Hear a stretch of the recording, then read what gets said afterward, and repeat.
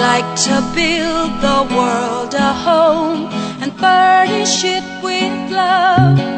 Grow apple trees and honey bees and snow white turtle doves. I'd like to teach the world to sing with perfect harmony. I'd like to hold it in my arms and keep it company. I'd like to see the world for once all standing hand in hand and hear them echo through the hills for peace throughout the land. The song I hear, let the world sing today. Oh yeah. I'd like to teach the world to sing in perfect harmony. Most of us remember that very joyful song. Some of us may have even seen the contestant on American Idol with a serious stutter that disappeared when he sang. Both are testimonials to the power of song and singing. In fact, over 40 million Americans participate in some kind of group singing. But why? What's the appeal? And what's the impact? We're going to spend some time looking at that with my guest, Stacey Horn. Stacey is the author of 4 previous nonfiction books. Her commentaries can be heard on NPR's All Things Considered, and her newest work is Imperfect Harmony, Finding Happiness Singing with Others. Stacey Horn, thanks so much for joining us. It's great to be here. Thanks for joining us today. What is it about song that people find so appealing in terms of their own participation? This number of 40 million people that participate in group singing, why? Well, all those people wouldn't be doing it, that it didn't feel great, and it just feels wonderful. Both emotionally, the music is wonderful and it connects you to your fellow singers, but also it's a very physical experience, which I researched to write this book. You don't just feel good psychologically, but physically. You can walk into a choir rehearsal feeling tired or sad about something, and you will walk out feeling more alive and more hopeful about life than when you walked in. Is that psychological because of the music itself, or is there something physiological going on? Both. The music is wonderful. I mean, you sing words like, ye shall have a song and gladness of heart. I mean, it's such a beautiful, perfect sentence. I mean, it makes you feel better. But even when you're singing sad music, like requiems, which are masses for the dead, even those make you feel uplifted and better. But there are, science has found some explanations for why we feel good. It's like the brain wants you to sing. And whenever you sing, it just releases all these neurochemicals that make you feel better. I have like a list of them. There's just so many. But it releases oxytocin, which manages anxiety and stress and enhances feelings of trust and bonding. So it strengthens those connections that you're already starting to feel. It releases endorphins, which gives that rush or that singer's high. And endorphins are associated with feelings of pleasure. They also alleviate pain. It releases dopamine, another neurochemical associated with feelings of pleasure. Singers are found to have lower levels of cortisol, which indicates lower stress, and serotonin, which is a stimulant. It activates all the areas of the brain having to do with pleasure and emotion and memory. It's just kind of endless. How different is the experience of listening to that music as opposed to actually participating in it? Well, when I started my research, which was about 3 years ago, most of the studies were focused on listening rather than singing, that's rapidly changing. But a recent study was looking at pain, the threshold of pain and singing and endorphin release, and they compared it to people who were listening to music, and they wrote, we conclude that it is the active performance and music that generates the endorphin high, what I mentioned before, and not the music itself. So I can't, I suspect that science will find that listening feels good, actual participation feels better. Talk a little bit about whether or not this is something that happens only to adults. Does it happen to children? How young does this happen? I focused on adults in the book, but that said, I came across many studies having to do with children. Chorus America, which is a choral organization, did an impact study in 2009, and they found, like with adults, music makes adults better citizens. They found that they volunteer more, they give to charity more, and they found that the same was true with children. Music helps children with behavior issues, it helps children with autism, but it helps all children who sing to socialize.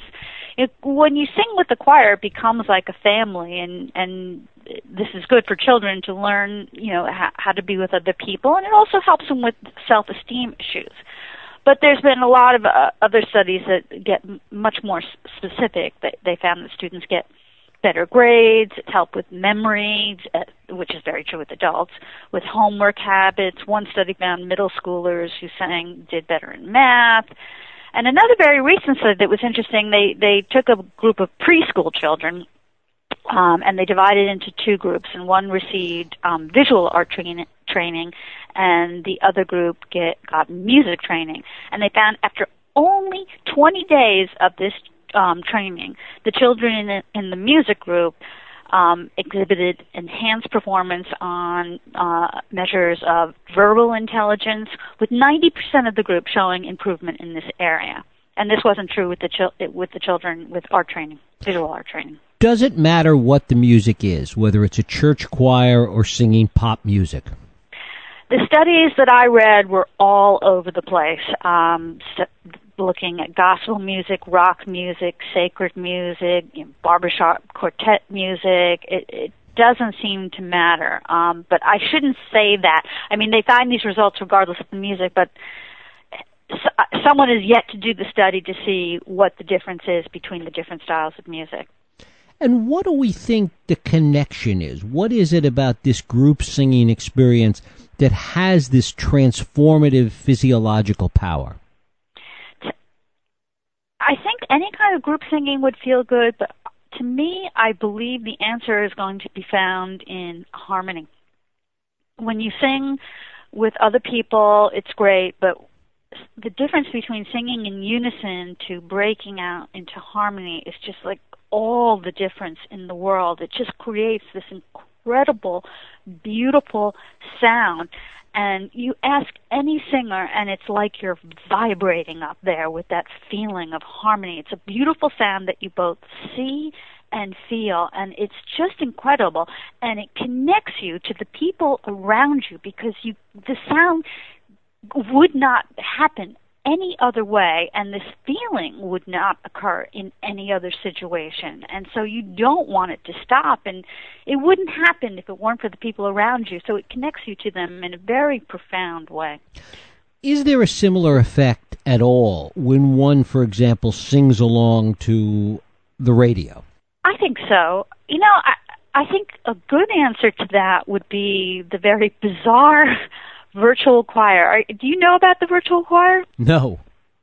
There's this composer, Eric Whitacre, started what he calls the virtual choir, and it began because a fan of his, this young girl, Britlin Lucy. Now I'm not sure if I'm pronouncing her name correctly, but she sent him a video of herself singing a part to one of his compositions.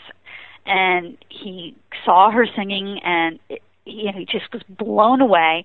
And he got this idea, what if I get a bunch of people to upload videos of themselves singing, all the various parts to my music, and we put it all together and somehow make this virtual choir. So he invited people to do it. People, complied, and now he regularly organizes these virtual choirs. In fact, the fourth one, Virtual Choir 4, is debuting this week, I think on the 11th, and I participated in it. Anyway, so when I heard about it, I thought, oh, that sounds so much fun. And so I did it. And then when I actually did that, I realized, oh my God, this is not fun at all, because the great thing about choir is you're singing with other people. Your voice is one of many. And if you're not a great singer, like myself, I am not a great singer, it's nice that there's a certain amount of anonymity to it. And your voice is blending with everyone else's, and you're not heard. You're not a soloist, and that's what I want. But when you're submitting your video for the virtual choir, you're singing absolutely alone. So your voice and your face is isolated, and you don't get any of the pleasure of singing with other people. And yet, when the video comes out and your voice is in there, you're not there, you're not singing, and you're feeling absolutely wonderful. It's like your voice is part of this great thing, and you're feeling great. I cannot explain it, but it works. What do we understand about what's different in the brain with respect to singing? We know that people, for example, that stutter can sing. People that are stroke victims that have trouble speaking sometimes can sing. What do we understand about that?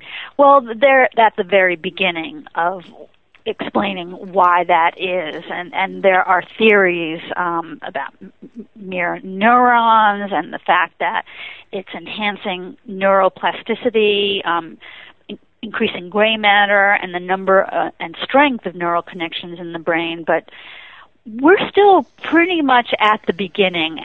The work is ramping up. When I first started my research, it didn't take me that long to catch up on where science was with the study of music and singing and the effect on the brain and the body. Now it's like every day there's studies.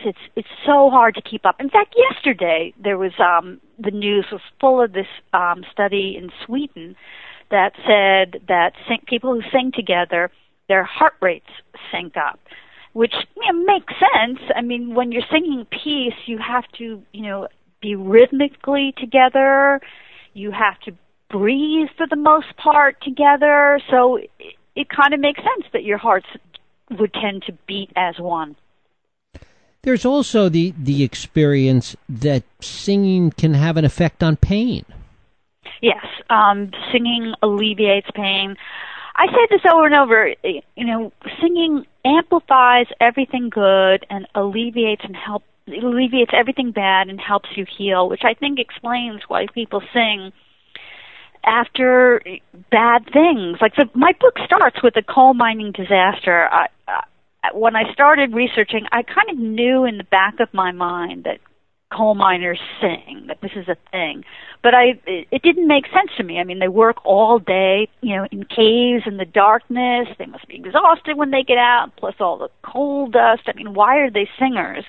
And then I came across this story of this terrible mining disaster. I forget the year, but it was in the early 1900s. And within days of this disaster, where around 90 men died and others, lost limbs, they got together and they sang. And it kind of made sense to me. And I found this quote from this Welshman who became Secretary of Labor. He said, "The ease from mental pain that other men have sought in alcohol, I have always found in song." And I just got it. Because the same is true today. Like people sang after 9/11, people sang after the recent bombings in Boston. I mean, I don't know if you saw that YouTube in Boston of those people singing our national anthem. I think it was a basketball game. Did you see that? No. It was just a basketball game, and they had, a professional singer get up to sing the national anthem, which is what I guess they do at sports events. I'm not very sports-oriented, so I don't know. But he started singing, and the crowd started singing along, but they didn't just start singing along. They were singing with such gusto. It made me cry to watch it. It was also so endearing because you could hear their Boston accents, and they weren't just singing, so much out of national pride, which, I'm sure they were feeling, but they were singing because it was like connecting them in a way that they could say to each other, we're in this together, we're going to get through this. And it did in a way that just saying those words wouldn't have communicated. What do we know about the history of this? Certainly we understand more today about what's going on with the brain, and as you talked about, we're continuing to understand more all the time. But even before we understood any of this, there's a long history of this joy that people get out of singing together. Talk about it from a historical perspective. Well, it kind of makes sense that, if it felt good for me, it must have felt good. It must have always felt good. And in one of my chapters, there's this one piece of music that I just love. There's a 16th century composer, Thomas Louis de Victoria, and there's this piece, this Agnus Dei too, that I just love. It's magical, and when I sing it, I just feel alive and in a way that I don't feel during the day normally. And I just got this idea because I had been researching all this science at the time. I thought, I wonder if there's any way that I can prove that the very first people who sang this piece in the 16th century, which turned out to be a bunch of German seminary students, if I could show that perhaps they felt the same thing singing this piece of music that I feel. And I used all the science that I found to demonstrate, how I believe physically and emotionally that they would. The only difference I have to concede is that they were, very serious religious men, and when they were singing this piece, for them, they were singing about the glories of God, and singing this piece would have infused them with that feeling and connected them to God, whereas for me, I think I'm feeling the same thing, but I think I'm explaining it to myself in a different way. It connects me to my fellow man, to the universe, but in a way it also connects me back to them. I feel like I've reached past time and I can understand how people in that century felt. What about people that are self-conscious about singing, about participating in these kinds of situations? Well, that would be me.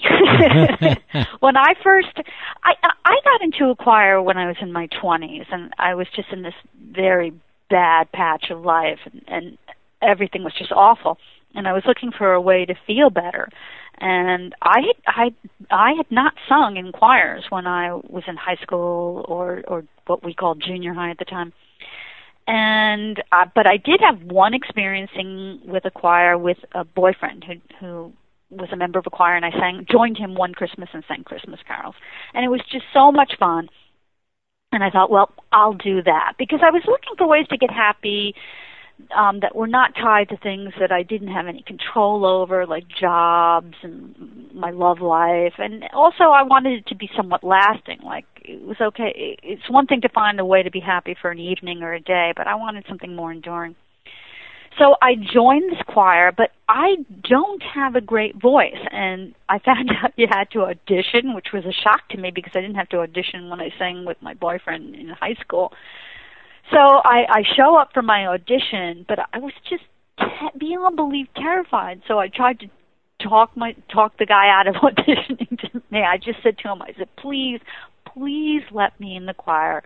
I don't have a beautiful voice. I'm telling you the truth. I don't have a beautiful voice, but I can sing in tune, so I'll sing quietly. I won't mess up anybody around me. And he just kind of laughed, and he said, well, okay, but I still have to hear you. And I sang for him. It's awful. And he looked at me and he said, okay, you're right. You don't have a beautiful voice, but you can sing in tune. Welcome to the choir. And you can always find a choir and a choir master like that. But I would like to talk about this reality series called The Choir. It's a British series. I don't know if you're familiar with it. But the conductor, Gareth Malone, it always starts the same way. He finds some incredibly unlikely group of people and turns them into a choir. And he has to talk them into auditioning, and they audition, and they always sound terrible. They don't sing in tune. They just barely croak out whatever he asks them to sing. But within a few episodes, those very same people who could not sing at all are singing just fine. They're like me. They don't have beautiful voices, but they're singing in tune. They're singing complicated pieces of music, and they're getting through it, and they're having a fantastic time.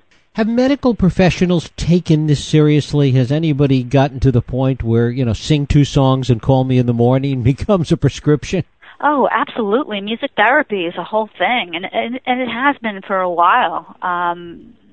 You know, a lot of scientists, a lot of doctors are reading the same research I am, and yes, they are using it. Where is the cutting edge of this right now? What are we still trying to understand about the benefits and impact of music? Well, Daniel Levitin, who's a Canadian scientist, he wrote a book, This Is Your Brain on Music. He just released a meta-analysis of all the studies to date and kind of analyzed them and said where he thought we needed to go. And he's very excited about the research that has been done so far, but he suggests ways to fine-tune the experiments, to tighten up the controls in the experiments. And for me, as I think I said before, I would like to see them focus on harmony, like perhaps do some sort of simple study where they have people sing in unison and measure everything and do all their scans, and then have the same people sing in harmony and see what changes. One of the things that you talk about is that there's an impact with Alzheimer's patients that music is and song memory is the last thing to go sometimes. Yeah. There's some beautiful descriptions of that in Oliver Sacks' book, Musicophilia. But there's a YouTube video that I talk about that demonstrates this so dramatically. There's a man, I believe his name is Henry, and they show him, he's in a facility, and he sits alone in his chair, and he doesn't talk to anyone. And if you try to talk to him, at best, you'll get a one-word response from him. And then they show someone putting an iPod on his head, and they play him music from his youth. And soon he starts singing along, and he becomes animated and alive. But the best part is when they take off the headphones and start talking to him, he goes from being someone who can only communicate in one-word responses to speaking in whole sentences and continuing a conversation. He's animated, alive, and connected with people in life again. I mean, there is no way you can get through watching that video without crying. Stacey Horn, the book is Imperfect Harmony, Finding Happiness Singing with Others. It's just out from Algonquin Press. Stacey, I thank you so much for spending time with us today. Oh, thank you so much for having me. I had fun. Thank you. We'll take a break. I'll be right back.